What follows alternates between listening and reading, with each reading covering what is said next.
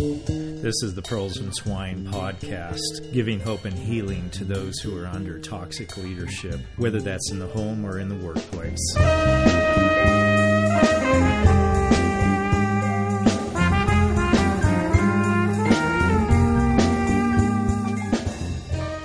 As I have noted of late, I've been spending a lot of time in the book of Job in the Bible, and there's so much to learn about abuse there in a kind of indirect way. It's more how we handle, how we deal with people who are suffering.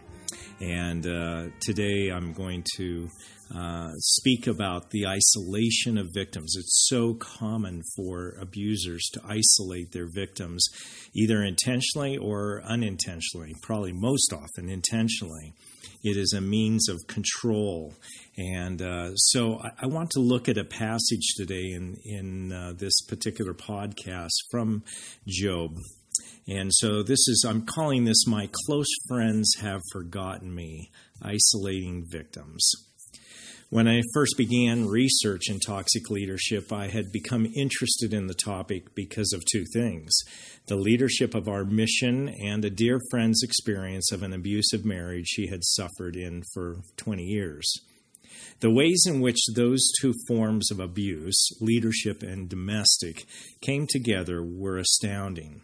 The psychological, spiritual, and physical techniques of abusers and destruction caused by them were extraordinarily similar. As I focused in on leadership abuse, domestic abuse effects were never very far off my research paths. One particular result and technique of abuse is isolation. It is deeply hurtful, and it is almost always, in my experience, a result of or intentional tool in the abuser individual's kit. I have spent much time in Job lately, and as I read recently, these words popped out at me.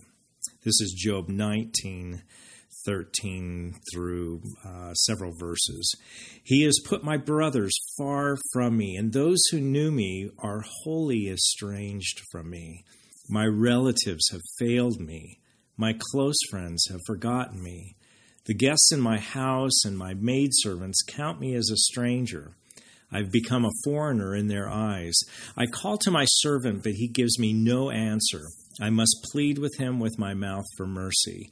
My breath is strange to my wife, and I am a stench to the children of my own mother. Even young children despise me. When I rise, they talk against me. All my intimate friends abhor me, and those whom I loved have turned against me.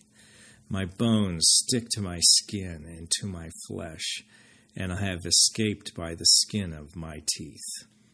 Have mercy on me. Have mercy on me, O you, my friends, for the hand of God has touched me. Why do you, like God, pursue me? Why are you not satisfied with my flesh? In Job's case, he has seen the works of Satan destroying aspects of his life under the willing control of the Lord Almighty. He knows God's sovereignty in the situation and is angry and confused by it. Job is a respected elder in the community because of the many blessings the Lord has poured out on him. But as the Lord proves to Satan that Job's love for God is not based on material well-being, Job loses nearly everything in his world: his wealth, children, employees, animals, crops, and his own health. And Job loses his friends. He is isolated. It is part and parcel of the abuser's playbook to do all he can to separate his victims from her friends and means of support. He may charm family, friends, co-workers, or employees, making it seem evident that the victim is crazy, mistaken about the abuse, or unlovable. One manager of a large international ministry told me that his CEO called all his friends, other CEOs of major ministries, to isolate him. The CEO made it impossible for him to find another job for 2 years after he fired the manager for confronting the CEO on reports of sexual harassment of 20 women. Our missions director told us the other staff with whom we worked were against us when we challenged his toxic leadership. It was not true, but he evidently wanted us to feel isolated and helpless.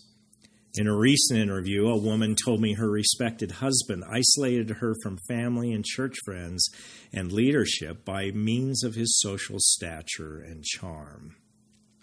Another woman told me all of her brothers turned against her when she was seeking to get free from her horribly abusive husband. Job's story ends well. He is given great wealth, more children, a whole new ranch teeming with stock, and he is welcomed back into the community.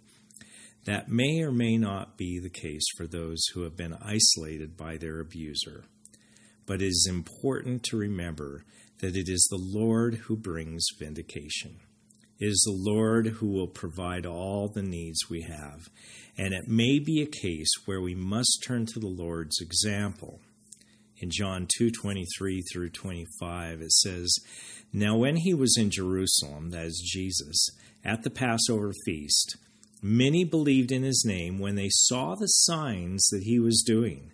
But Jesus, on his part, did not entrust himself to them, because he knew all people and needed no one to bear witness about men, for he himself knew what was in man."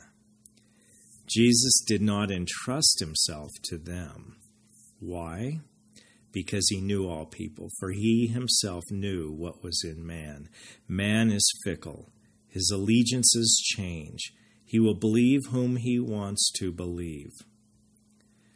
This is a cry to those who would isolate victims of abuse by believing the lies of the oppressor. Though you may fear the abuser, your allegiance better fall with the victim of oppression. This is the Lord's will. And this is a cry to victims.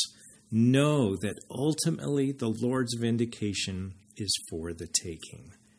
Though the vindication of man brought by your loving Lord may be long in coming, the Lord stands by your side and will not be removed.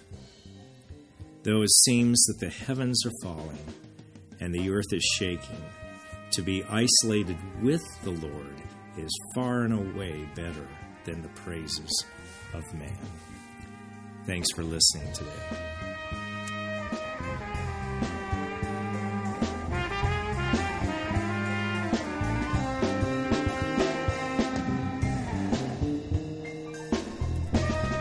Thank you for listening to the Pearls and Swine podcast.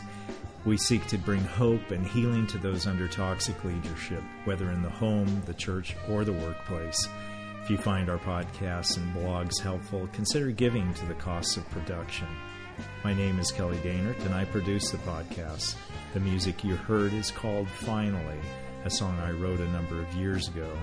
It is performed by Mingoli, an African ensemble from Malawi.